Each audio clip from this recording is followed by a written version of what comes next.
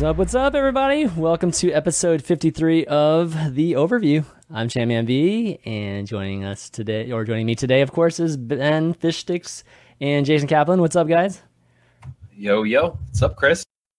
Not too much, man. God, I hate people who just learn how to do their job at the market. I see people in bronze be able to do this job better. Literally every item. Bell pepper. Oh, sorry. What's the number on this one? Oh, okay. Avocado. What's this? Oh, suck it. All right, I'm here. So we've been obviously waiting on this guy who's been apparently a piggy at the market, but I'm glad we're able to finally start the show. Already. We just started the show. And I'm tilted. That's like the worst show ever. All right. Well, we've made jabs at German efficiency before on the show, biting you in the ass there, Jason. Apparently not. It doesn't exist. It's definitely not rubbing off on you. That's for sure. Oh, man. Hey. All right. But anyways, Overwatch-wise, we've got some good things to talk about. World Cup being the big thing that was announced this week. Some possible events or something going on April 11th, which we'll theorize about in a second.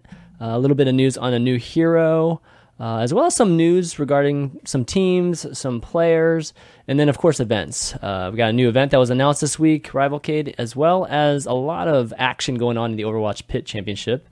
And then lastly, a few questions from a lot of the fans that have emailed them in, and you can email your questions at theoverview@championb.tv.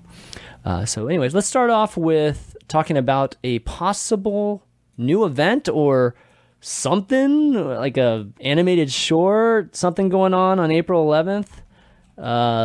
I think recently we saw something posted on the Facebook page, which let me show you real quick. We saw this video posted on the Facebook page. And, very cryptic. Yeah, as always, right? So what do you guys think? What do you think this is? No idea. So we talked about this a little bit before the show started. It seems like Blizzard has been sticking to a very general cadence of release a new hero, release a new map, release in-game content like skins. So these things typically don't happen at the same time. They're usually spread apart. So we got Oasis, we got Orisa.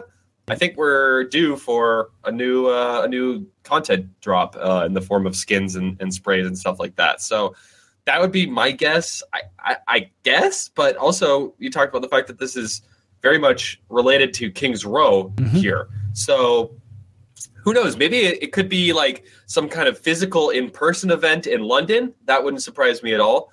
It could be some addition to the map. Like maybe we're going to get a new lore point by just something happening within the map. Maybe maybe we'll get a new cinematic and it'll relate to King's Row. Could be any of these things. We have no idea. I think it's a new PvE event. Like we saw Junkenstein's Revenge. I think it's going to be something like that. Because it's like saying the Omnics you have to like register and like watch the Omnics go rogue and sort of fight. And you have to like do something involving that. Like I guess if you're on the Omnics side or you're maybe on the human side, you have to do something. I don't know. I think it's like a new game mode maybe for like fun, or it's a PvE event. Okay. That'd be good too. Everyone loves the PvEs so far. I mean, if it's going to be PvE, I would hope that skins and stuff are accompanying it, given that you're going to have a big release like that.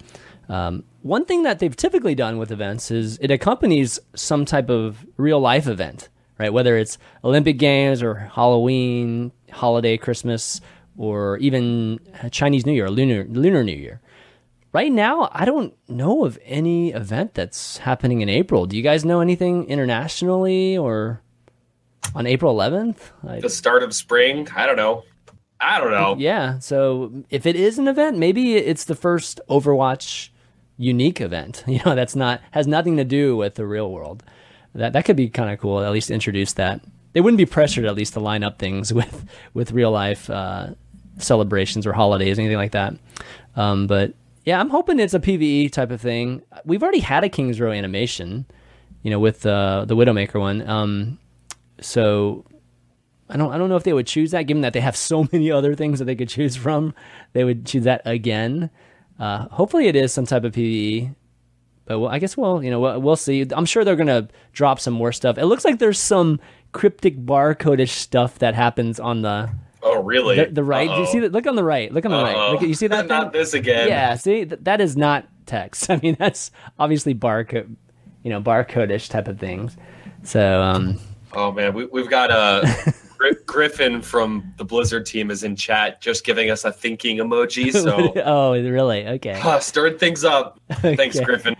I'm sure we'll know by the end of the day. At least a lot of people will start decrypting that aspect of it, and then we'll probably find out some more things. Other than that, underneath here, I can't really tell what this is right here. Can you guys tell right here? I don't know. I can't really tell. Well, it looks like the control. It looks like a control panel type thing. It is, but it looks like train tracks maybe there, something like that. I'm trying to see if we can see anything else in these pictures, but we'll just leave. It's supposed to coincide with apparently a Heroes of the Storm big update, right? So. Oh, okay. Oh, that's I was reading into that, and apparently there's a big Heroes of the Storm update at the same time, and Genji's the next hero in Heroes of the Storm, so maybe there's some sort of crossover or something like that. Okay, well, Genji doesn't really have much to do with King's Row. Well, just think about it this way though: the fact that now another game has to deal with how annoying of a hero Genji is. Not only us now in Overwatch, Heroes of the Storm has to deal with it. Genji's totally balanced and a very well designed hero. I don't know what you're talking about. We definitely have a Genji player here. That's for sure. All right, well, we'll see what happens. I'm sure in the subreddit, go check out r/Overwatch for probably the latest updates on what the latest theories or theory crafting for what this is going to be. If not, just wait a week, and then we'll know for sure.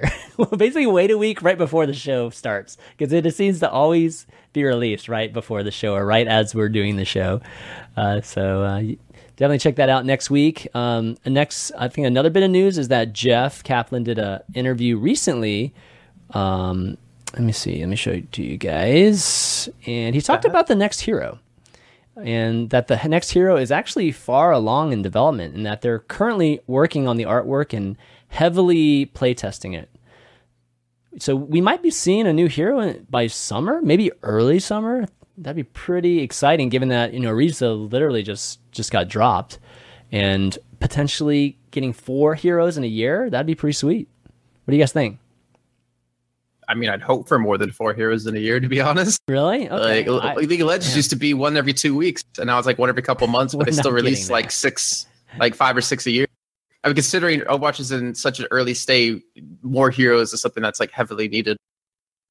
But this isn't really news that the new hero is far in development. They have multiple heroes being worked on at the same time, and they always have one getting ready to go for the next one once one's released. So it's not really a big surprise, but you're probably not going to see the next hero for a while, since Orisa still hasn't really been balanced too well, or at least to the way to see her played competitively often. Well, to your point, I think they're happening in parallel. So balancing Orisa is one thing, and having whatever design section of the design group work on the next character is is this different thing. But it's pretty clear in this interview that they've already decided who and what it is, and that's good. That's definitely in a state where you're coming into the launch phase of it, and that's I think that's pretty exciting to see. I don't expect more than 4. I would have been ecstatic to see more than 4, but given just the rate that we've seen, and just how they've been very cautious about balancing, I just didn't see that many coming out. It's been every 3 months so far, right? Mm-hmm. Yeah. Right. You got Ana, Sombra, Orisa. Mm-hmm. Yep. Well, we did have Mei, Genji, Diva released at the same time, in the close. Was that at the end of closed beta, basically? Those 3 heroes were released. So yeah, the BlizzCon. I don't know. Yeah. I kind of hope there's more heroes, because I'm tired of seeing the same comps run every time. I don't know. There's so many untapped. I think I said this last week. There's so many untapped potential skills to be made and put into the game into a new hero that can change the game pretty diversely. I want to get to the point where, okay, you see dive comp. All right, we need to run this specific comp to counter dive comp. Then they'll run a different comp to counter your comp. You're just always just changing and switching. And the players who really excel are the players who get those ultimates online in time, or make certain heroes work in a comp against a counter. I don't know. I want to see more strategic depth into the game, and that requires more heroes and a little bit more tweaking. No one's going to argue against more heroes, but Jason, I will say, you're I don't want to see the same comps all the time, but it's a different same comp. If you don't, that's right. That didn't make any sense at all. No, there's a strong. Yeah, I know. We've got this. We're going to talk plenty more about this, believe me, when we talk about some of the events going on this week. But right now, it's like Winston, Tracer, Pharah, Mercy. Like this dive comp is so dominant. But you go 3 weeks, go back 3 weeks, and we weren't seeing this. So yes, you're right. The meta does seem to always be in a place where like most people are choosing. Like there's really high pick rates for certain heroes, but it changes every 3 weeks. So. Well, let me just like rephrase then. Like, I would love to see not one comp be better on almost every single map at every single point than every other comp. Like, I would like to see a little bit more diversity in compositions when it comes, a little bit more balance in terms of compositions. Obviously, you're going to have one comp that's stronger at the time, but eventually, the way I would like to see it get to is you have. Dive comp is really good on first point Eichenwald, and then you need to switch to like a little bit more of a tank heavy comp into the second phase or something like that, and not be able to see teams run dive comp for an entire map. I don't know, I just want a little bit more balance in composition, so that makes sense. I always understand that there would be one comp that's generally better though, but I don't know. We see it from time to time. It's not like we don't see this kind of switching comp. It's just we don't see it to a level where you're switching 5, heroes or 6 heroes. We see it. Maybe they switch 2 heroes, right? And a lot of times they switch 1, which is just to counter something. Counter Tracer, like they're just getting owned by Tracer. Somebody finally plays McCree or something like that, just to mitigate it to some degree. But yeah, for the most part, we don't see that ever changing type of countering mid game, mid series that eventually Overwatch will be. And that probably plays a lot into doing the hero pool. But I also think it still has to do with the players just not being familiar enough with enough characters too. I don't think we're to that point that we can say that we've maxed out the heroes because the players are limited right now. That's a good point, actually. Like we talked about this a few weeks ago, and I know Ben, you could definitely chime in about it. Like if there is a need for one person to know like 7 different heroes, it becomes harder to master each of those heroes to the level you need to play it at necessarily. Like look at Shadowburn. If he had to play like 8 different heroes in phase, then his Genji probably wouldn't be as good as it is. Yeah. And I guess one thing to ask too to both, or at least I want to ask both of you guys, is when we're talking about esports and we're talking about seeing spectacular play and even just storylines and commentary, do you want to see somebody who specializes in a character and you can say is best in the world? And I think something analogous to that would be Taimu Widows and even Miro Winstons at times and Kaiser Reinhardt's. Do we want to see that type of thing? Or is that easier to talk about than talking about somebody that's just constantly switching like a Flower or somebody along the lines of that? Originally I wouldn't have said so, but just the way that you framed it, you're totally right that it's Miro's Winston that people talk about. It's Haksaal's Genji. It's Taimu's McCree and Widowmaker. It's so far it does seem like people get really well known when they specialize, but I don't think it's going to hurt the storylines like super long term. I think that's just kind of the game's so young that people only have gotten to that level at a certain number of heroes at this point. So yeah, I personally see like 2 different things there, where you have the infamous player Taimu on his McCree or Widowmaker, and then you have Tavik, who can play basically anything to like the highest level, not necessarily like transcend the highest level to be like a Taimu Widowmaker, but you see different skill sets between the two of being able to play a certain hero so damn well that you run a comp specifically to support that person on that hero, or you have a player who can fit into any composition anytime. And I think there's like just 2 different ways to become, or to be able to transcend and have people call you a Widow player or a Flex player or something like that. Yeah, I guess it would be something analogous in more traditional sports, like a basketball team, like these basketball teams that are known more for team play, like the Spurs have been in the past, versus say the Cavs that have a bunch of giant big name players, and both of them can win championships and both of them can succeed, but one of them definitely gets a lot more hype and a lot more publicity than the other. So it's just, I guess, whatever character or culture your specific team is. So yeah, it'll just be great to at least have that option, and I think that's the point that we were all trying to make there. Okay, next bit of news. This one we move on. We've got World Cup 2017. So that was definitely the biggest bit of news that was announced this past week, and the World Cup is quite different, and they've made what I would call improvements to the entire process, and even just the number of countries that qualify for it, and they actually have a specific process for doing that. So the top 32 countries that have the highest average SR, I guess, is it for the top 100 players? Yes, for the top 100 players too, will qualify for the World Cup event. So there's this collectiveness in terms of national, just from your nation and stuff, to try to become generally the most skilled Overwatch nation, so that you at least even qualify for this event.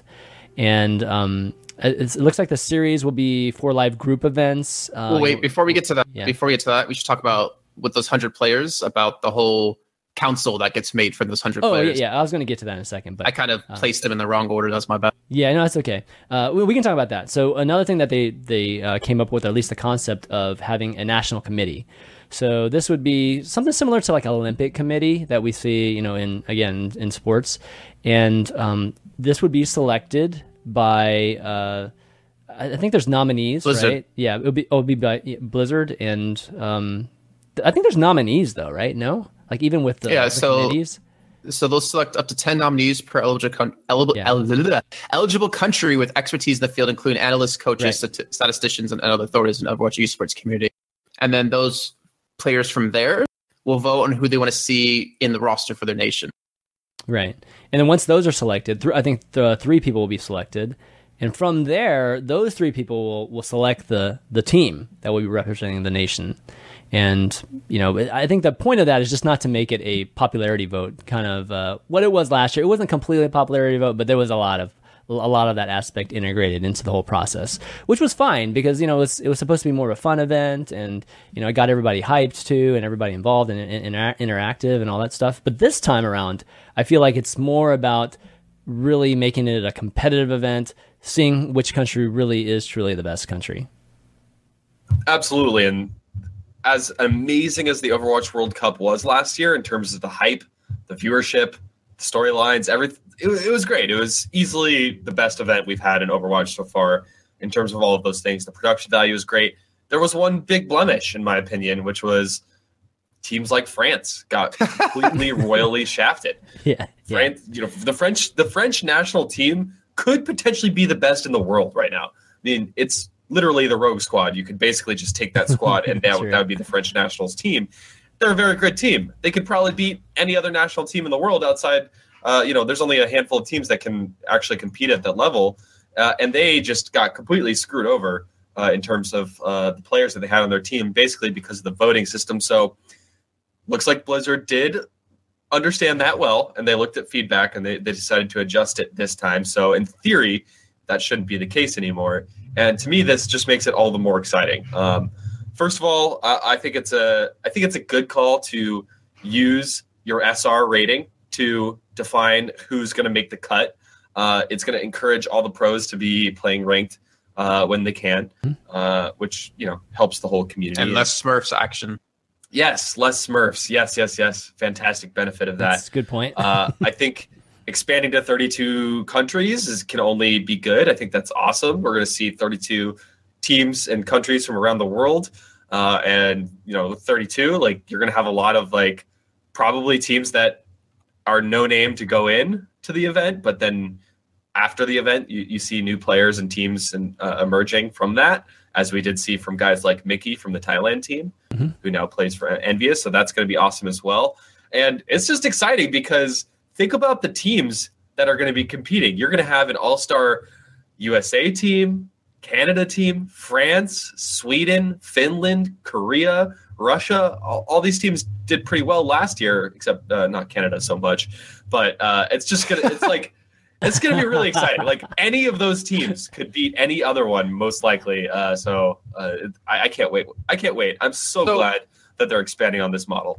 What's even more sick, in my opinion, about this, that makes me actually enjoy the whole idea of what they have, is that it's not like a popular vote from a country that can band together and choose friends that shouldn't be in there, or the likes. You have analysts, you have coaches, you have statisticians, you have people chosen by Blizzard outside, the TF2 boys, or you know what I mean, a clique. I mean, you have people outside that clique to help influence the vote.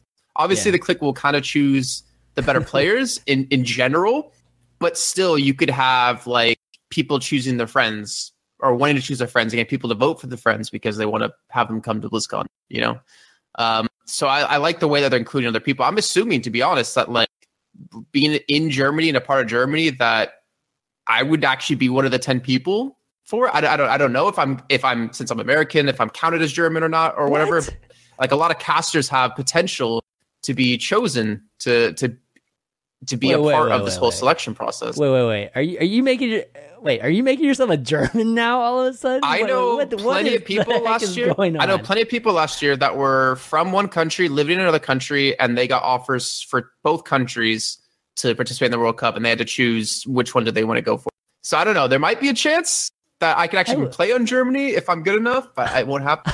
But I would imagine that because like I'm in Germany, I know a lot more of the German players and will have a chance to like give my expertise in who should be on the team kind of thing. Man, I don't know. I didn't even think about that, to be honest. Like ZP and Hex, they'll probably be talked to, probably be part of the council to choose North American players.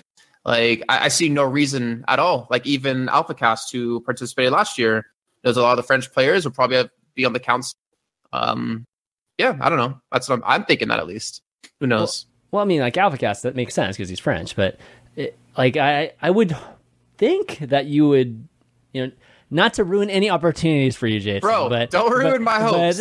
But I can hit that SR. I can hit that citizenship to be qualified for these things. I know people last year who didn't have. I know, but that's last year, and they still got picked. Year. I mean, that's. I would think you would need to just. I mean, it would just be more, in line with this whole nationalism thing, and it would make more sense. But to your first point, which is it's going to be less political and less cliquey and all that stuff. That's true. There's still a chance of it. There's no way to make just some kind of process that's eliminates that completely, but it will definitely be less likely than it was before, and just way better than just popular vote. Obviously, having content makers be a representative of your team and things like that. At least from a competitive standpoint, there was a reason why they did last year, and it made sense. Taking a look at this rating, this ranking, any surprises to you guys, or this is what you pretty much expected? Well, obviously, actually, where's the link for the? I'm surprised actually. United Kingdom was so high. Yeah, so here's the thing, guys. Surprised me too. This is based on the average SR of the top 100 players on the ladder. So it's going to bias teams that have, it's going to bias towards countries that have more active players. It's also going to bias towards better countries, but the sheer number of people in your pool really, really matters here. So on one hand, Canada should not be that high, most likely. Like Finland should be probably a lot higher. Russia should probably be a lot higher. But I don't hate this model because it does kind of bias towards the bigger communities as well. So like USA probably doesn't like if you're going to do power rankings, just throw Sweden, it out there. France, South Korea, those would be top 3. Like I don't think anyone could argue against that. Maybe Finland could make that top 3. Maybe Russia could make that. But the fact that Russia's the fact that USA is not number 3 is a good thing. I mean, USA is going to have a lot of fans. It's good to have USA with high ranking. There's no other really, really good way of doing this anyway. Like, I don't know how else they do this other than base it off average SR of top players. So I'm totally fine with this model, even though you could certainly argue USA, Canada, UK shouldn't be quite as high as they are. I think this is fine, in my opinion. It gives the nations as a whole something to kind of come together and try to achieve. That's the part I like about this. Can you manipulate? I mean, there's ways to obviously manipulate or play a ton and just overvalue yourselves in this kind of ranking system. But overall, I think it does work well. And we're talking about the stuff at the top. Stuff at the top doesn't even matter, guys. What matters is right here. This is what matters in this 32, 33, 34 area. Yeah, good point. Yeah, so these countries are going to be fighting it out, and they're close. I mean, look at Israel for me. Look at Israel for me. I'm curious. Where's Israel on this one? 24.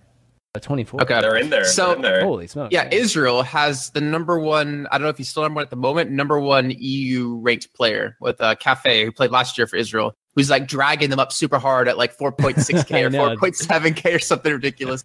And this is like their average is a Masters, right? So it's interesting to see what the range is actually for the top 100. I think that would be kind of interesting to see too. Not just the median, but the how low it goes for the top 100, because I would have assumed that everybody would have been in, maybe not Grandmasters, but the Masters and above, right? And you don't quite see that at least at the bottom. Well, actually, you see 3,500 above. Yeah, I guess they're all Masters. Just Masters, yeah. Top 500, but for top 100, but barely.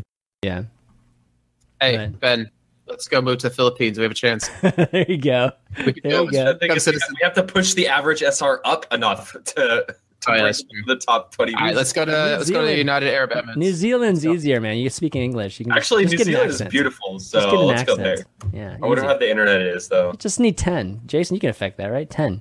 It's like literally 10. I'm sad to look at Estonia. Like Valotage is from Estonia. You have Ukraine, which like houses quite a few really good Eastern European players, and a lot. I mean, those alone could make a team that can compete easily with the top 10, and yet they might not even have a chance to compete because their average SR isn't high enough.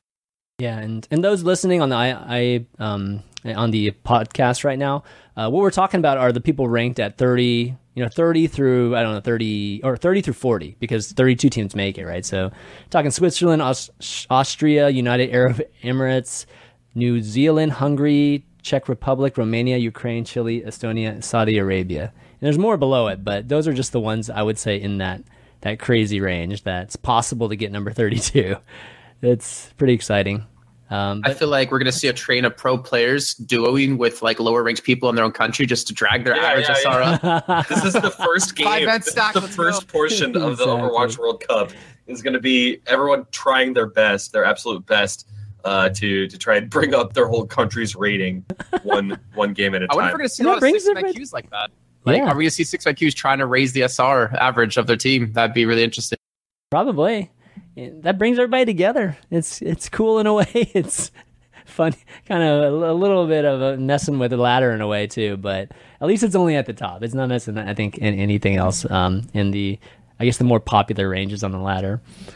Anyways, really exciting. But it looks like voting will be starting in 20 days, or qualification ends in 20 days, or 21 days, and then voting will be shortly after that. So we'll definitely be keeping up with this, obviously, here on this show. And I'm excited. It's cool that they, when I know they were asking around. I'm sure they asked me. I'm sure they asked you guys too, just your opinion on how to do World Cup better. And it looks like they came up with something good. So props to them for doing that. And I'm sure this will be at BlizzCon again, right? Yeah, it looks like playoffs. Yeah, it's been announced. So, yeah. The finals will be there. But I mean, there's still some format we could talk about. Yeah, so we kind of skipped over that to go back to. So there's 4 live group stage events in Europe, North America, and Asia. So out of those 3 regions, they're going to be doing 4 events total. I don't know. I don't think it's 4 within each region. I think it's just 4 in total. So like probably 1 for Europe, 1 for North America, and like 2 for Asia. And then you'll see live qualifiers in groups of 8.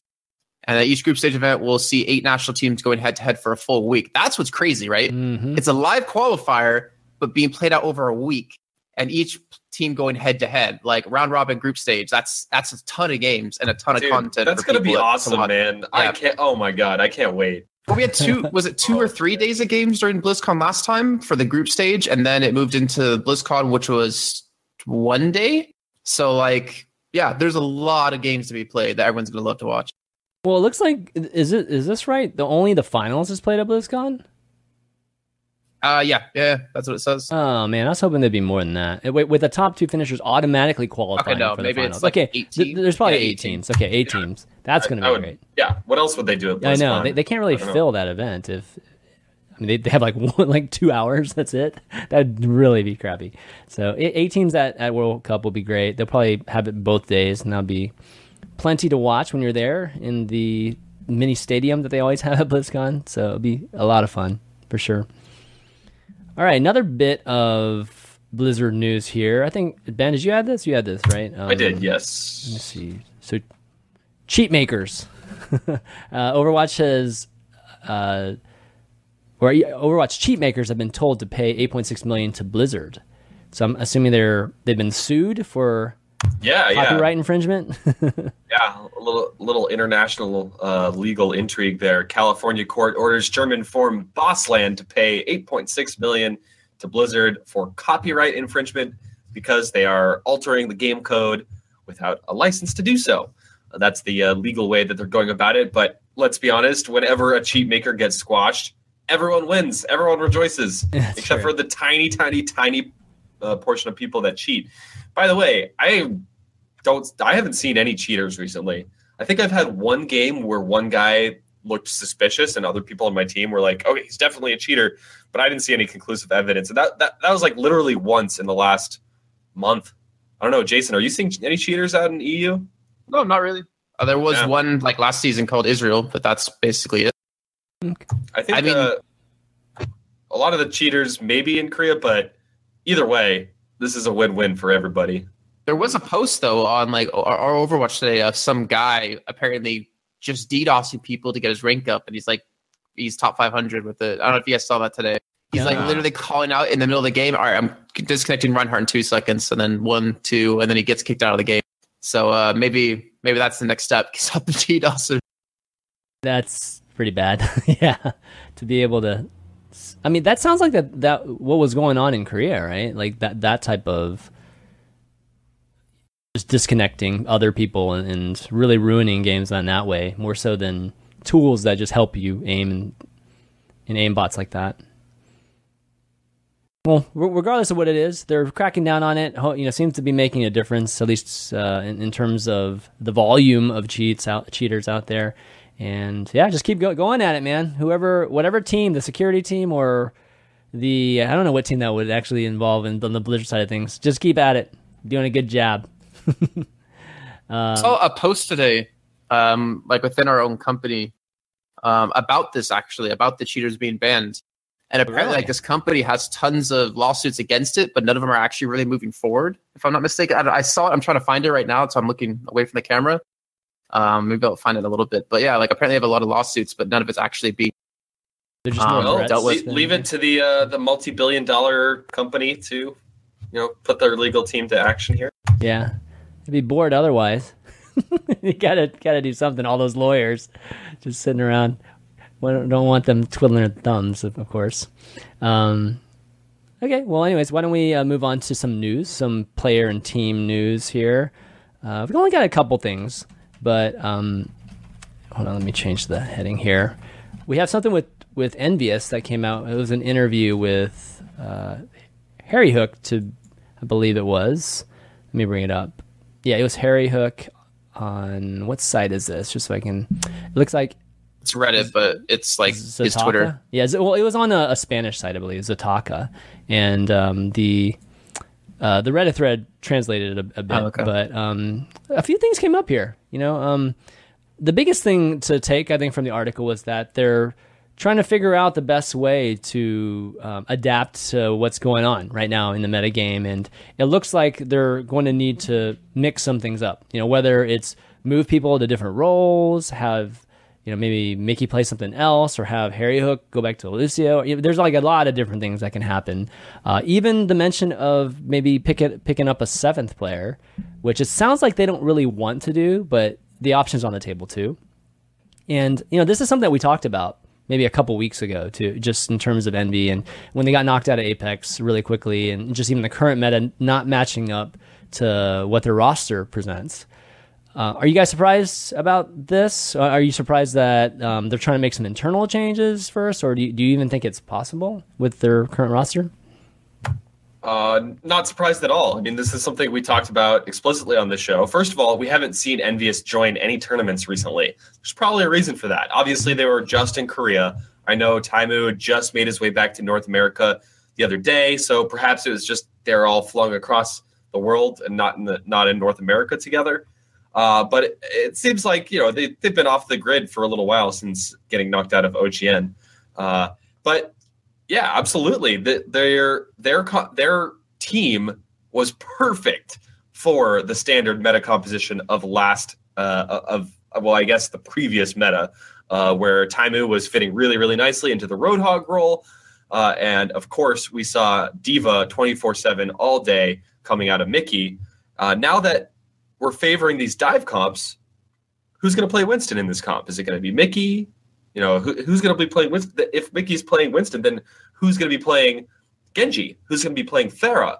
Yes, Taimu can play Tracer, but it's not like it's his bread and butter. So it totally makes sense that they're looking to add someone else to this roster, a seventh man, which is something we've talked about on the show as well. And I got to say, I think I called it on this show that Mickey would be going towards the projectile role, because we've seen his Genji. It's pretty good. We've seen it on stream, I think maybe once or twice in pro matches. But I think seeing Mickey go the route of doing more and more projectile work, maybe playing Pharah, maybe playing Genji, he could play Tracer as well. Makes a lot of sense. But then the question is, who are they swapping in? Who are they swapping out? There was some talk of Harry Hooky, maybe even going back to Lucio. Mm-hmm. Then potentially if they add a seventh man, would that be Internet Hulk sitting the bench for somebody else to come in and play Winston? Or is he going to go back to Winston? So a lot of open questions, but ultimately not surprised at all to see this. I mean, they verified the weakness like that we already knew they had was no projectile player. And he says even in the interview that like Taimu and him cannot play it. They can play it, but not at the high level that they need to. And we were always wondering, when are they going to have a Genji player? And I mean, the times we have seen it, it wasn't really spectacular. So I don't. This is a question we've had, right? Remember, Lunatic High picked up 2 players. They picked up Zumba and Who Are You, and they still had Tasia and Dean in the team. And we were asking, like, are they going to leave Who Are You as a specialist for Genji and then just rotate him in when they need him, or are they going to try to have like a sub to come in whenever they kind of need to mix someone into the team? I don't know. I feel like I'm actually glad that they're looking at changing roles instead of picking up a sudden player as like the go-to thing, or like just trading someone out, because the team at its core has worked. So you don't want to just kind of get rid of something that's already worked for you before. Just figure out what's going wrong and maybe change things up. Maybe allow Mickey to just focus on projectile, like have him be that player they need and see if it can work out. Yeah. I mean, definitely the chemistry that they have is great. So I agree with you. I'm glad that they're looking internally first. And I'm hopeful that they can figure it out. But, man, when you compare it to some of those Korean teams right now, and you're looking at just even projectiles, even if Mickey can play Genji to a certain level, I don't think it's to the level as the Hawkshalls and the Who Are Yous and just the superstars that we see in the just the Korean Apex League right now. So I think that with Envious, Envious has always been, successful in a lot of ways based on strategy, based on working as a team and things like that. But to a certain point, that's going to come to an end. You're going to need individual, just the best players in the world together working as a team to be able to compete against these teams. But, that window I think is not closed completely yet, and we can still see Envious do well. I just think that event, they'll have to reevaluate some of their roster at some time in the near future to really compete against the Korean teams. At least that's my opinion. Yeah, all right, so next up we got an AMA from one of the players off of the Korean team Runaway, Kaiser. And is Kaiser who's officially the captain of Runaway? Is it Runner or is it... It's Runner, right? That's the official captain of that team, I believe. Yeah. Anyways, Kaiser is their tank player. They're the Reinhardt, and in my opinion, best Reinhardt in the world. He did an AMA, which led to a few things that were very, very interesting. One thing that was interesting to me that we don't actually have listed here in the notes is that he, before their recent run or just the Apex runs that they had, he was playing. He didn't even have a computer at home. He was playing at internet cafes, or PC bangs, and that was his only way of playing Overwatch. And it's amazing that he can get so good just playing at cafes like that.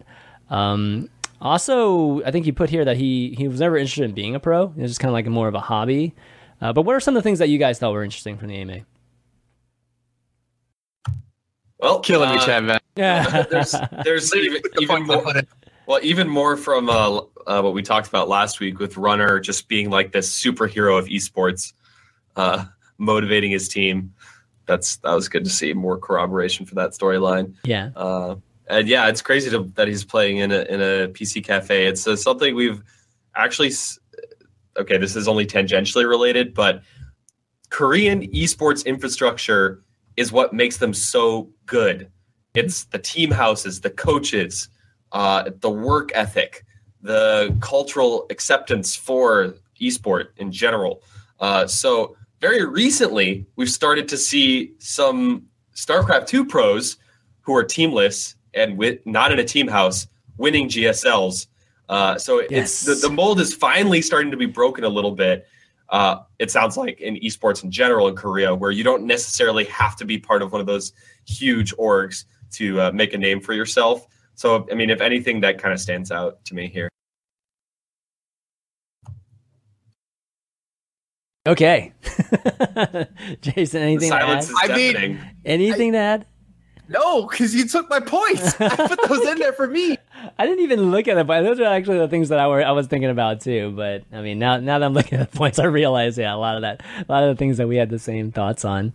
Okay, I'll bring up another point. Just that's not exactly related to the AMA, but it's something I was thinking about, which is, I think right now we're seeing just the esports center, at least from the standpoint of top play and where people want to go to practice, being in Korea right now. And we've seen this happen before. We see this happen in League of Legends. We historically have seen it in StarCraft 2, where you have to go there and play on the ladder and play and scrim these teams to raise your level of play, because whatever region you're in, you're not able to do that.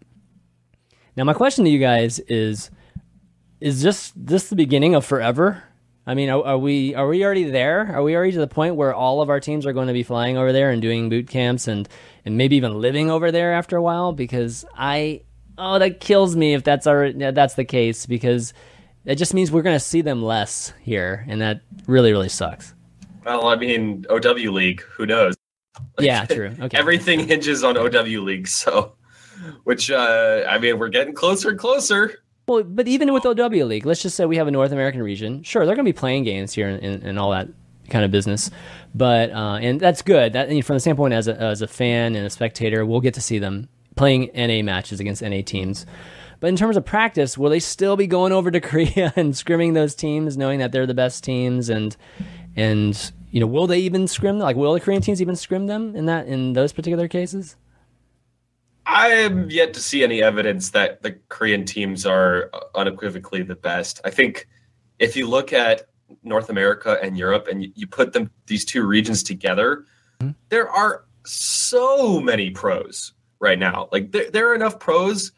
There are currently already probably a dozen top tier North America. If you add all of Europe and North Americans' best teams together, you could probably have a dozen plus that you could call like true pro teams. Obviously, Korea, there's quite a few really, really talented teams as well. But I think the talent pool is big enough globally that won't necessarily have to be how it's done. It's how you had to do it in StarCraft 2, probably League of Legends as well. But I don't think we're quite there yet with Overwatch. I think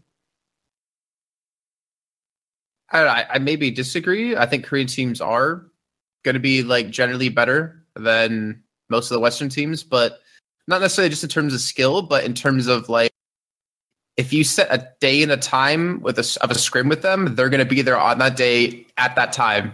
They're not going to be like 10, 15 minutes late or cancel on you last second. They're going to be there to practice. And that's something that Korean teams, I think, will always do better than Western teams. Practice, they won't leave you hanging necessarily. They treat practice like practice. They treat it like it's a serious thing instead of just scrimming around for fun.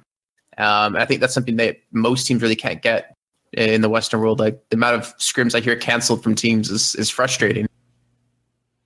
I wonder if there will be a time where they just won't scrim with anybody. Like if you're the best team, let's say you're a Korean team and you're the best team in the world, and scrimming other Korean teams, that's one thing. But having a Western team come over here, I guess outside of the companies doing dealings themselves, and maybe there's some kind of money dealings themselves to arrange this type of practice, goodwill type of practicing, I think that at some point that stops, because it's a competitive game. You want to be the best. Like, why would you help your this other team try to get better by sharing tactics or even just helping them improve in any way? Already saw that happen in China with APEC. There was a certain team not practicing with a certain team because they felt like there was nothing they could learn from them. So all right, well, we're not going to help you when we get nothing out of it. So no. Yeah, we saw that happen a couple times. Not going to name any teams, obviously, but yeah, that's the part that worries me. It's like it's worrisome because that could just stop, and the teams could just be. I mean, if there's nothing, I guess, in home or in house or just in North America, for instance, there's no type of network here that can develop to get these teams into the highest level of play. Then we could see a future that could be dominated by a lot of the Asian teams for a while. And I don't know, that future is a little bit scary for me because I don't know. I don't want to see necessarily what happened in, that we've seen in League of Legends, where it's just like, yeah, sure, we have regionalization, but, we saw the Asian teams just dominate for a long time, and it took a lot of those teams going over there and boot camping and things like that, but that was probably made available by the organizations. I'm going to hold true to my pride, I guess, maybe, that North America and Europe are going to be okay in this global battle. I think we're going to be okay. I think we have, if you look at the history of FPS, esports, Quake, Counter-Strike, so on, the West has traditionally had a major edge over Asia. There's only been a handful of Asian teams and players that have made big marks on any of those games. So I think, given the background, the last 10 years of esports, we have a fighting chance here. I believe.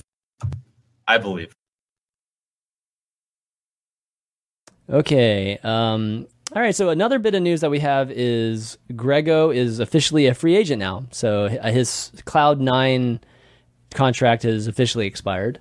I know Grego was already trying to set up another team at one point. We talked about. We had him on the show. Actually, that was like a while ago.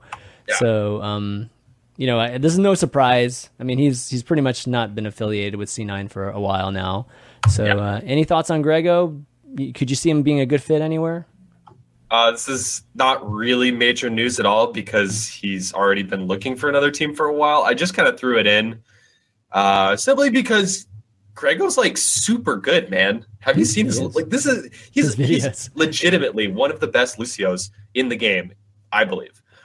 So I'm just surprised that he hasn't found a team yet. I don't know what it is.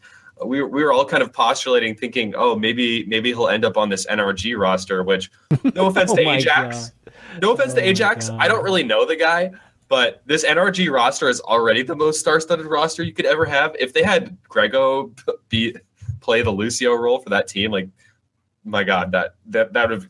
They're already going to be one of my favorite teams to watch. That would have made it even more so. So. Might as well just build a team based on followers. That's what it seems like they're doing. Yeah. I just want to see Grego get a team, so I do too. A shout out. No, he is a fantastic Lucio, and we've been seeing him just with some of the content he's been showing too. He is amazing.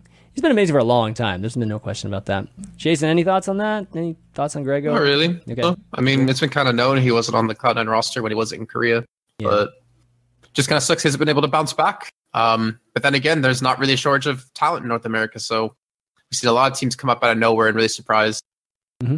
Yep. Okay, events. We've got a new event that was announced this past week called Rivalcade. And I don't know about you guys, but for me, it just came out of nowhere. I just was, wow, okay, another North American event. I might as well just pile on, just have them even overlap a little bit. And this is the Overwatch Rumble. It's definitely a combination of invited teams and there's a qualifying round too. And the invited teams are 8 of the teams that you'll recognize: the Envious, Rogue, Immortals. Let's see, Complexity, Cloud9, Luminosity, and Splice. Is that right? Did I forget anybody? I think I got Selfless. Splice, Renegades. Complexity, Cloud9. No, Renegades isn't in there. No, Renegades is not on there. Immortals, Envious, Rogue, Eagle. Yeah. So a lot of the top teams, the biggest teams to really talk about are C9 and Envious here. Given that finally we're going to see them in one of these events. So and who knows if there will be any roster shakeups for either team. I've been hearing rumors. I don't Really? know. For Cloud9 too? I don't know. Heard something. You're going to mention that and not say anything? Okay. I don't have any details. All right. But, is it just me, or is it weird to see complexity in there? Complexity? Yeah, complexity and even Splice. Like complexity. Oh, should they be there? I love them so much. I honestly do. But what team can't beat complexity right now? Oh. Like they went 0-5 in their group. In Pit Championship, it's basically no team can beat. Even CLG beat them, the team we haven't heard of since E-League. Like I personally don't think they should be there. I feel like there's way more teams that deserve a chance. Like for instance, you have FaZe Clan, Renegade. Yeah, Renegades. Yeah, Renegades, LG Loyal, maybe Liquid.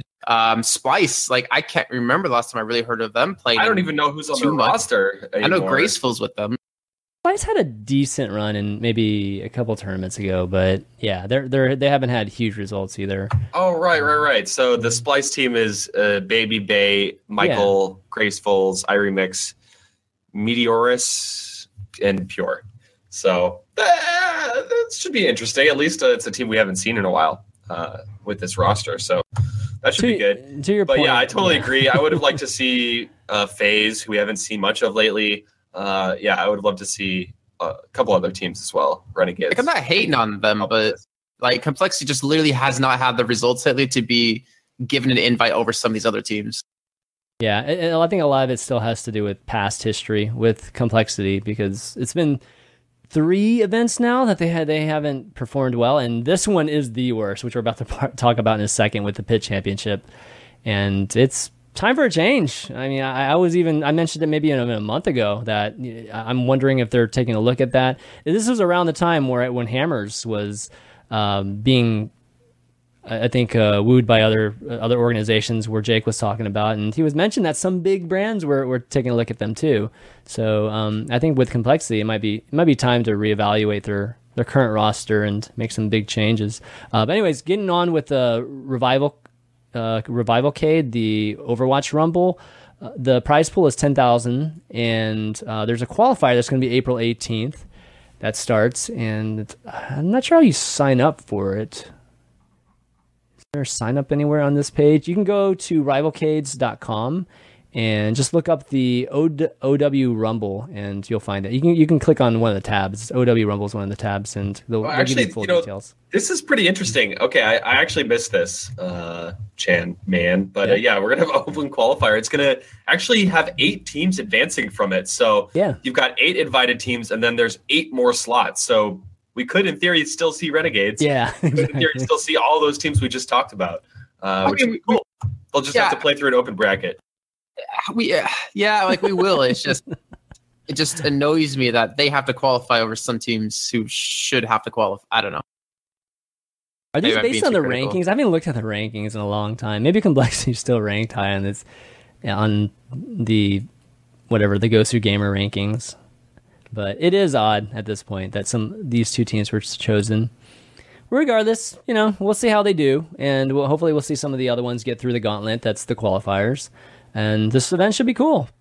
Just more things to fill before Overwatch League is never a bad thing. Okay, well, let's move on to the Pit Championship, which has been the tournament that's been going on the last few weeks. We talked about EU a little bit last week. With Jason gave us an update on that. And this last week we had the start of the NA groups go. Not quite. Are they finished now? Let me see what the standings are. NA Group A is done. Okay, NA Group A is done. Okay, so Group B is not done. Let me show the results here. But in the meantime, why don't you guys talk a little bit? Anything that stood out in terms of the teams, the results that you want to talk about a bit? Complexity. Yeah. I'm sorry. God, you keep piling it on. Kicking the dead horse, dude. Jeez. Jason will go low with poor Complexity. I'm going to go high with CLG. Nobody had any faith in this team, myself included. I had 0 faith in this team. Yet here they are in the second place in their group, above LG Evil. I mean, there are 3 teams with a 3-2 scoreline, but they do the tiebreakers and a seeding based on map score, and Counterlogic Gaming coming out of nowhere. I'm just glad. I'm really glad because CLG is a really good brand. to be in the scene. We want them to be in the scene. We want them to have a strong team. B, we just hadn't seen anything from these guys at all. Like, we had just absolutely no data, no performances to base our expectations on. But congrats, man. They did it. I think another storyline for me is just like everyone in this meta right now is playing these dive comps. The one team that seems to be sticking to their tried and true Reinhardt and Roadhog strategy is Selfless Gaming, who is 5-0 in their group. So everybody is going Pharah Mercy, Tracer, Winston, Soldier. That's the core of most of those teams. But here you go, Selfless, proving that you don't need to jump into that dive comp. What? Why are you making that face at me, Jason? Because that's like the exact comp they ran during the entire Overwatch monthly melee. Selfless? Yeah, no, they ran Sinatra on Tracer and Defran on Soldier. They do it 50% of the time. The other 50%, they do their standard Roadhog Reinhardt strategies. It's not so. Dog. Mm-hmm. I'm gonna go low twice here. Actually, I'm gonna do a double punch. Oh damn! Complexity 05. Come on, what the hell? We already talked about them. I'm gonna undercut what Fishstick said about COG. Look at their group. What competition do they really have in their group besides LG Evil and Selfless? Come on, 2 easy wins for Scale Force and Complexity. Like, how do you lose those games? And it automatically puts them like in the top 4. I'm just gonna undercut them and say, hey, yeah, I mean, we haven't seen them since E-League, but they're not really playing the hardest of groups. So I'm sorry to be like the a-hole here, but that's my opinion on them. I want to see them play. All right, let's get them against Rogue. Let's get them against Selfless some more. Let's get them against a lot more of these top NA teams and see how they perform. Well, at least they're not losing right from. So they're not. At least they're not losing. I mean, they're at the bottom of the bucket to begin with. All right. So yeah, we haven't seen them.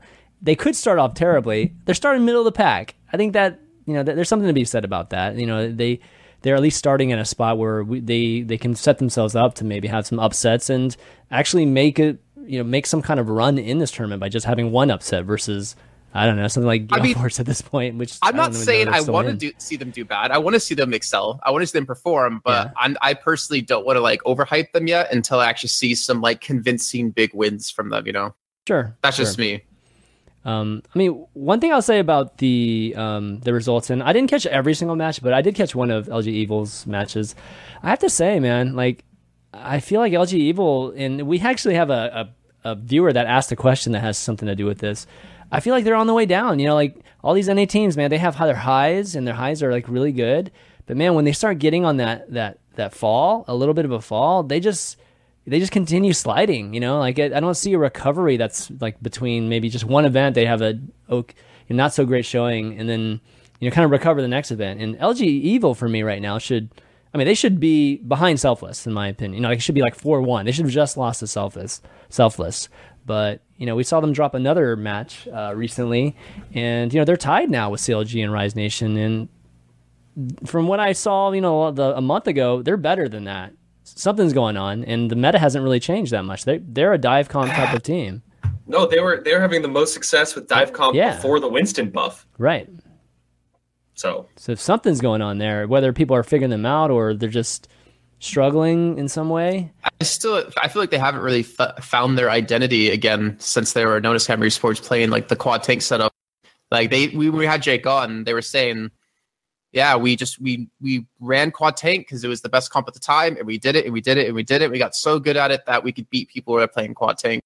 And now they've had to like transition a little bit. You see Jake flexing with so many different heroes. You still see Vol doing it as well. Like they haven't been able to lock down the comp that works for them 100% against a lot of these other teams. Because even back then at the other month in Melee, they weren't necessarily against like Selfless caliber teams. I'm not saying LG Evil was bad at all. They're still a great team, but they just haven't been able to maybe like lock down what they can run and what works really well for them. Yeah. Also, too, just the general feeling I get when I'm watching them and when they're not playing well is that, I have a feeling that the teams are just focusing a lot more on Jake now, too, because a lot of it rides on his success. And we see that with other teams, too. But particularly LG Evil, I feel like if you shut down Jake, you shut down that team consistently. Every so often, and some of the other guys will be able to make up for it on a map or like on a control map, maybe just get a point from that. But generally speaking, if you take care of him, especially early in fights, it's just over. Like they just run over LG Evil, and we've been seeing that more and more lately when that wasn't happening before. So hopefully they can, kind of rebound from that, because I felt like they were a team on the rise, and now obviously they've plateaued and even fallen a bit there. Well, don't worry, Chris. If we can look at these trends and make any guesses about the future, Selfless will have their huge downhill fall any second now. It's next week or the week after. They're going to just fall like a rock, apparently. Yeah. I don't know. I'm enjoying watching Sinatra and Defran like more and more every time I get a chance to watch the Selfless games. I guess we didn't really round out EU, because the EU groups I think finished too in between when we had our last show. What do you guys think about Misfits right now? Obviously, Misfits is still undefeated, but I did get a chance to catch a couple of their matches, and I have to say they were close.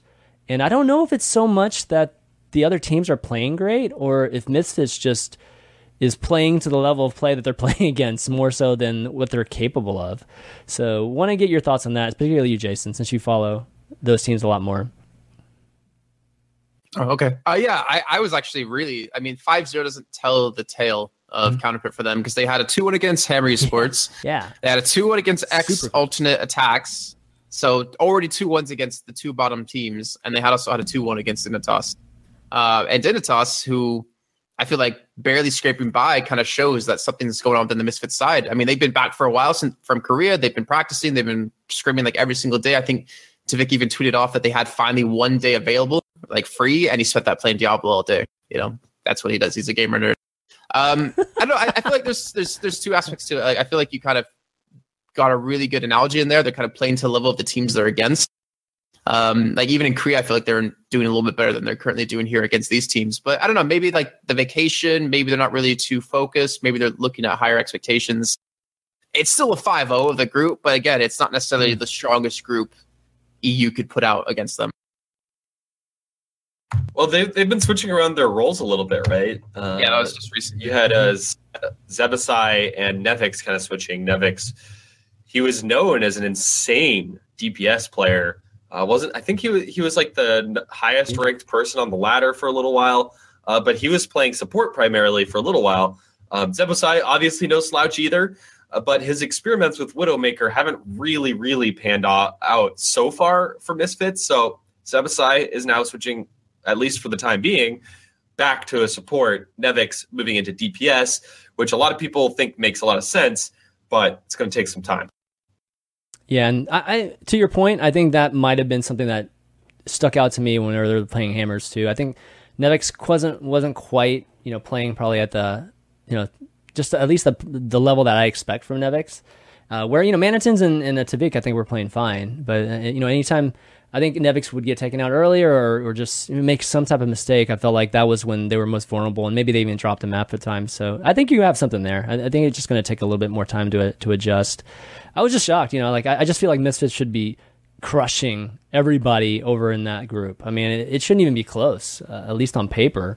So watching even just some of the little sloppiness that I just don't expect from them, it's just surprising. Hopefully they'll get that, maybe a little bit more focus going into the playoffs, or whatever the next groups, whatever the next stage is. It's probably some kind of bracket stage, right, after this. Does it playoffs, double elimination playoff. Okay, NIP up against SNG, Riders up against Vivi's Adventure, Unite against Dignitas, and Misfits against Laser Kittens. Okay, there you go. Ooh, that should be fun. Laser Kittens and Misfits first round will be a good one. We still have Group 2 though for NA before that, and that's FaZe, LG Loyal, Tempo Storm. I'm kind of curious to see that team. TL, you guys get paid. I don't actually know too much about that team. And then Rogue. You know anything about you guys get paid? Nothing. Actually, God, I used to know. It used to be in my brain. Yeah, they beat. Okay, hold on. Let me pull this up, because they beat a team that was trying to qualify. They beat Fnatic. Yeah, they beat Fnatic. I remember in the qualifiers for Counterfeit. Oh, nice. Okay. That's how they kind of got here. Right. That's what they are. They beat Fnatic. We know Moffat team right now. Yeah. We know Moffat and Psycho Waffle. Moffat previously on Splice and like Team Solo Mid, like the funny version of TSM.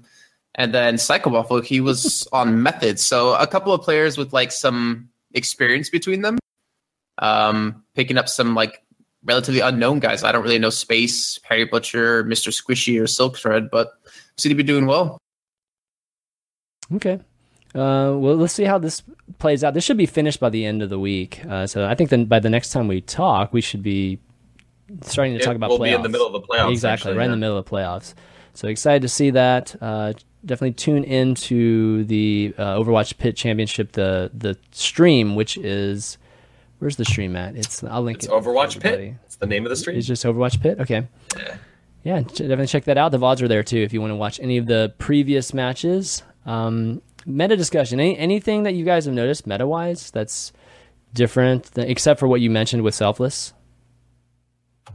I mean, that's the storyline for me right now, is how quickly Pharah Mercy has kind of reappeared in the meta. The Mercy buff probably had a small bit to do with it. I think it's actually more so because of the Winston barrier buff. As someone that plays a fair amount of Winston and Pharah, having that Winston barrier up is a complete game changer. It allows you so much more room and flexibility to work around points. So I think that's a big thing. And this is another thing that we talked about a little bit with wins a few weeks ago, but has been bouncing around in my head, is also the prevalence of Tracer. This is not just on attack, not just on control, but attack and defense on all maps. We're seeing Tracer get play, which, a month ago I never would have expected, but now it's just the new normal. You see Tracer on defense, on 2CP, on assault, on payload. Like, you just see it all the time. For me, these are the kind of the interesting things going on in the meta right now. But as mentioned before, you don't necessarily have to do this to win, as we've seen from teams like Selfless, who are sticking to their Ryan and their Roadhog. Yeah, Jason, that's my take. Any thoughts on this current state of Tracer being played a ton? Because it's being played a ton in Korea too, and just all across the board. It's mostly just due to the dive comp prevalence. The fact that whenever you see Tracer, like when we saw Sinatra at the Overwatch every monthly melee, he was never focused because there was so much stuff happening with the Fran shooting with Soldier, with the Winston in there. Like, there's so many things to focus on at one time that you get so much freedom as a Tracer. You get to build up the ultimates. You get to take one person on the fight almost every single time, because you should have a pulse bomb every single fight. You just have so much freedom, and you're not being focused. Mm-hmm. You're not really going to miss shots. There's no pressure on you. You're good to go. The Mercy, I'm so curious why people forgot how to play against Mercy. It's like she was super in the meta with Pharah Mercy. I can remember the old meme of Luminosity with it was who was it? It was In Dust We Trust. In Dust, all the memes. All the memes. Yeah, because they always get caught playing Mercy, but it seems like everyone just forgot how to do that now. And Mercy's get so much freedom, not to mention the recent buffs that, as Ben pointed out, that you can Guardian Angel away quite often. It's really hard to be locked down as a Mercy. And again, with dive comps, there's so much stuff happening that it's really hard to focus a Mercy down or focus such key targets like that. Mm-hmm. She heals instantly too. If you're gonna dive her, you literally have to be on her the entire time, because she'll instantly start healing. It's crazy. All right, I think that's going to continue for a while. I just don't see that changing in terms of balance and the meta. And like you said with Sinatra, I feel like every time I'm watching Tracer or they're POVing Tracer, he's never even focused. He's just doing whatever he wants, and it's just a race to see who can wipe the other's front line before the other Tracer can. And it's an interesting dynamic, but it's so different than it was 3 or 4 months ago. Crazy. Okay, somebody put NRG's playing monthly melee. I guess somebody. Yeah, I just came across this on the competitive Overwatch subreddit. Apparently, Harblue announced on his stream that NRG will be playing in the monthly melee, which isn't in itself newsworthy, other than the fact that we haven't seen this new NRG roster play in anything yet. So finally, we get to see Harblue, IDDQD, Seagull, Dummy, Numlocked, Ajax. We're finally going to see this roster play, and I know a lot of people in chat are going to be excited about that. So can we just kind of look at the potential of what's going to happen here? They play, and then they get smashed by everyone. I'm just saying, how hilarious would that be? It's not going to happen. but it would be hilarious. I don't know why. Just because they dodge so many tournaments because they don't feel like they're ready and they want to practice, and then they go into the first tournament and get smashed. I just feel like this is Tiger Woods, man. It's like, is he playing a tournament? Is he not? He doesn't feel like he's good enough to play, and then when he plays, he doesn't have a good showing, and then he's out again for another few months again because of injury or whatever. I hope it's not something like that. Well, the thing is, the teams they'll be playing against, because I kind of already know the team list, is not going to be easy. They'll be played against like top tier teams. So okay, it's a good challenge for them to see where they kind of stack up against the best. Yeah, measuring stick, good stuff. Okay, well, why don't we give a quick shout out to the folks that listen to us via audio podcast, and lots of those folks are from iTunes. So I want to give a shout out to folks that have given us 5-star ratings as well as some nice messages, because that helps us out in a big way. Folks can find the overview easier if when they're searching for Overwatch podcasts. If there are, for at least our ratings, or there's more ratings and they're higher and all that good stuff. So big shout out to Big Deal Owen and Angry Birds Are Greedy. And if you guys want to help us out and you guys listen to the audio podcast, go ahead and go to iTunes, and you can do that by looking for the show. You can do that also on Google Podcasts as well as SoundCloud too. You can follow the podcast and like it or whatever you want to do. All right, well, we got a few questions from some listeners, some fans of the show. Rishi B asks, why do you think the NA teams, and specifically LG Evil, and that he mentions here, fluctuate in performances so much? Is it complacency, while the Korean teams generally only improve or get worse over much larger periods of time? Is that true? Does the Koreans? I mean, I feel like the Koreans fluctuate. Yeah, the Koreans fluctuate a ton. Yeah. We saw that happen with the Kangju, both the Kangju teams, Kangju Panthera and Unseo, not making it as far as we thought they would. So I don't think it's different from region to, like, we see a lot of teams go up and a lot of teams go down, but we have talked about it on the show, so he's definitely right. We've talked about the fact that NA, we never know what's going on, because one team looks absolutely completely dominant for 2 to 3 weeks, and then the next 2 to 3 weeks we see them just kind of fall back to the middle of the pack. We've seen it with Immortals, but they're kind of back up on top again. We're seeing it happening right now, it seems like, with LG, Evil, and Selfless is certainly on the ascendance right now as well. All of these teams, it's not like they drop into irrelevance. They still remain, within the pack of the rest of the North American teams. I don't know. Hard to pinpoint one thing. I guess you could make the case that they get figured out. A lot of people in chat were saying, and we were saying as well, that a lot of LG Evil's success is based off how ham Jake goes. So a lot of other teams are like pinpointing that and trying to shut down Jake earlier on. That seems to have worked. So maybe that's it, but I don't know. What do you guys think? I'm going to piggyback off that, actually. I think there's 2 things to it. There's meta changes, like patch updates, of course, cause teams to fluctuate from like first to last. But also B, each team learns the patch at different paces. So you have Team A, who instantly clicks. They're like, all right, we got the meta. And because they click so quickly with it, they can play it better than everyone else. But Team Z over here, who takes them, maybe a couple of weeks to finally figure out how to play it correctly and get their skills up to par on the heroes that they need, that will eventually pass A, because they have like the potential to be better than them. It just takes them a lot longer to figure it out. So I think there's just a lot of different speeds that teams learn how to play the current meta, or like the most played compositions. And then once they do, they switch. I think there's maybe even potential for a little bit of burnout for some teams as well at the same time. Played so many tournaments, so many scrims every day. Yeah, I think that's cool. That last point is really good too. Burnout is definitely a thing.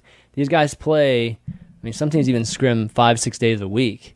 And that's a lot of Overwatch. It's a lot of being around the same people for hours and hours upon the day. And that can obviously reflect in your play. And when you lose once, right, people like us, we make a big deal out of it, right? And it can be a lot of pressure and affect your play. So maybe it's our fault, guys. Maybe it's completely our fault that happens. In Korea, though, I think it's a little bit different. I think we have a little bit of the same. Definitely patch changes make a big difference. But, we saw, we're seeing Runaway just make a huge push at the end of, Apex, this season of Apex, which but I don't know why that is. I don't think we had a huge meta change right at that moment. I think the meta change actually happened a little bit before that. So you have just teams magically come together. Like we had that with Envious, right? With Mickey. Mickey was like a magic element to their run last year. So just different things, different reasons, but overall, I would say Burnout and figuring out the meta are probably the best ones that we listed there. Next up, we've got Nick D. He asked a question. This one's kind of a two-part here. It's TLDR is why are players given it a disadvantage for playing with friends and groups? There you go. On ranked, yeah. Yeah. Yep. That's easy. Okay, go for it. That's a super easy answer. Because when you solo queue, there's no guarantee that every person in your game will communicate and or be able to play the heroes that you need. When you queue with multiple people, you're guaranteeing that 2 or 3 or 4 or 5 or 6 out of the group will communicate with you 100% and also switch heroes when they need to, or they'll be able to fill a certain role. So thus, having those advantages on your side, you'll get queued against people of higher rating. Okay. I think that's like the easiest way to explain it. I mean, I'm conflicted because I totally understand the logic. In theory, if you're playing with a pre-made group, you could play with them every single day. Your teamwork could be on fleek. Everyone's got their roles down perfectly. I only play this character or this subset of characters. You only play those. In theory, at the same time, in practice, nobody 6 stacks. I mean, maybe they do at like lower ranks, but nobody I know 6 stacks. Or if you're from Brazil, trying to get top 500. Or you're trying to game the system, yeah. Nobody I know 6 stacks. None of the pro players ever 6 stack. Like when a pro player is streaming and 6 stacking, it's like a miracle. Like everyone, it's like a legendary moment that the subreddit like freaks out and jizzes their pants over because it's so awesome. Because it is fucking awesome. Let's be honest. So I'm conflicted about this because I get it, but also I want to be able to 6 stack and not be penalized horribly for it. What happens half the time when you 6 stack is you end up, if you're not playing against another 6 stack, which does happen sometimes, you'll end up playing against a team that has like 100 or more plus SR advantage on average because it's the system is like, okay, you have this SR, but since you're a 6 stack, we're going to adjust it up. So it makes it really, really hard. And then you gain less SR and you lose more in those situations too. Double whammy. Yeah. So it's a double whammy, and it makes it so nobody ever wants to 6 stack. So I'd like to be able to. I really would. I think it's tons of fun. So anyway, I mean, my thoughts are like they shouldn't discourage playing with friends, and this is a way to discourage that from happening. I know they're looking at it from the standpoint of whatever's trying to figure out what's most fair, but even that is still, there's still a little gray element to it. Sure, like somebody might not play the role that you want them to play, but they may play the role that they play just better, than they would that proper role. So like having to formulate that out, I think is so gray that I think they shouldn't even do it at all. And right now I have to actually contemplate. Whether I want to, like I duo with my son all the time, right? It's like, do we want to like triple? Because then we're going to take a bigger, shut up. Then we're going to be taking more of a hit. And like, do we really want to do that? And the fact that I even have to think about that is terrible. Like I shouldn't have to do that. And like right now, I just want to play with friends, and there's been a couple times where I've actually avoided playing with friends just purely because of that. And I don't know. I think that's bad for their game. The person who asked the question, Taiga, is actually in chat, and he said, "But why is it your fault that there are people who do not communicate in solo queue? Why not have communicating?" It would encourage it. Yeah. Well, no. The thing is, ranked isn't really 100% test of skill. It's a test of your mental fortitude to keep grinding it out. Because the thing is, there's game you're right.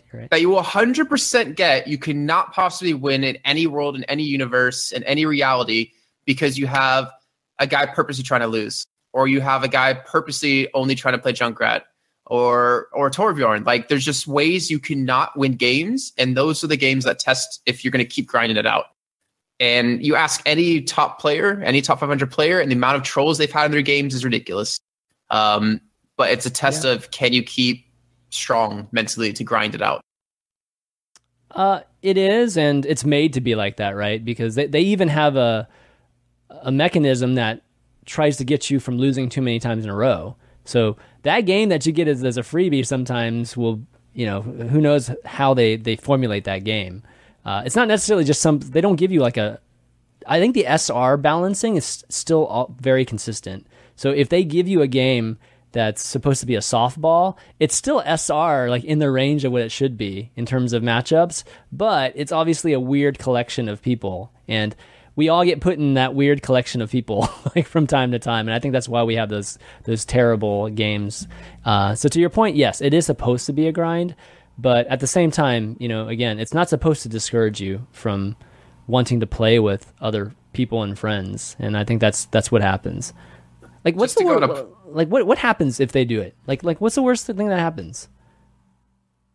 To who does what? What's the worst thing that happens if there's no change to SR if you 6-stack and 5-stack and whatever 3-stack?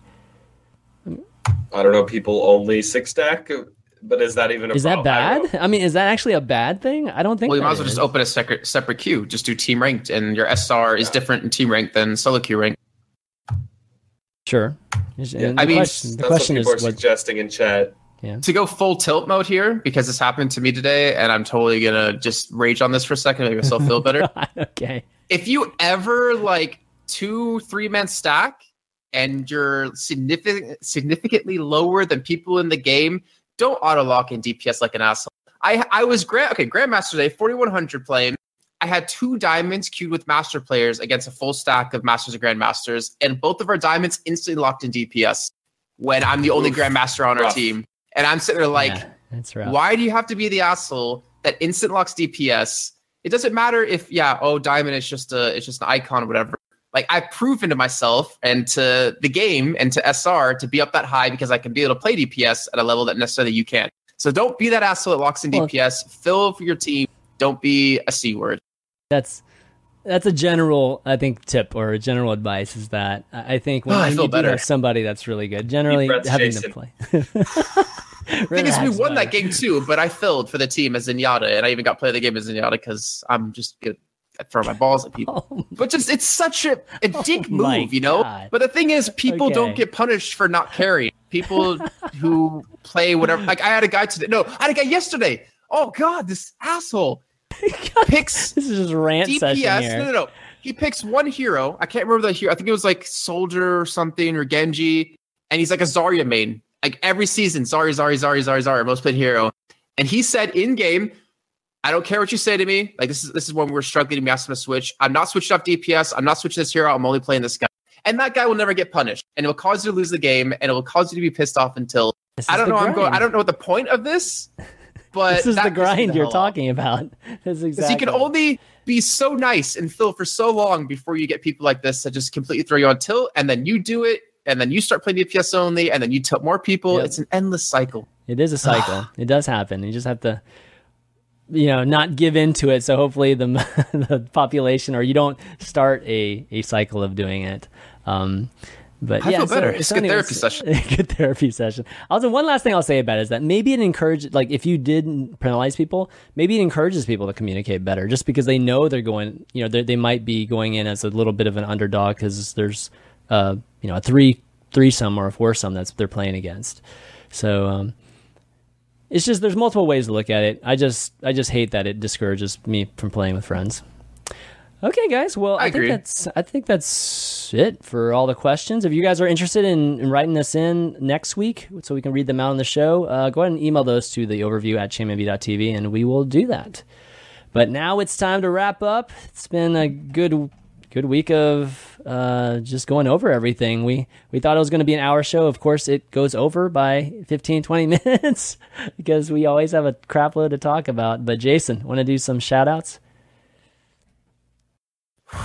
Shout out to you two for being my therapist every week and letting me rant and rage.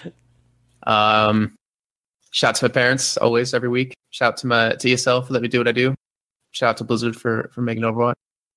I'm just gonna end it there. I'm not gonna be mean to Fish Sticks this time.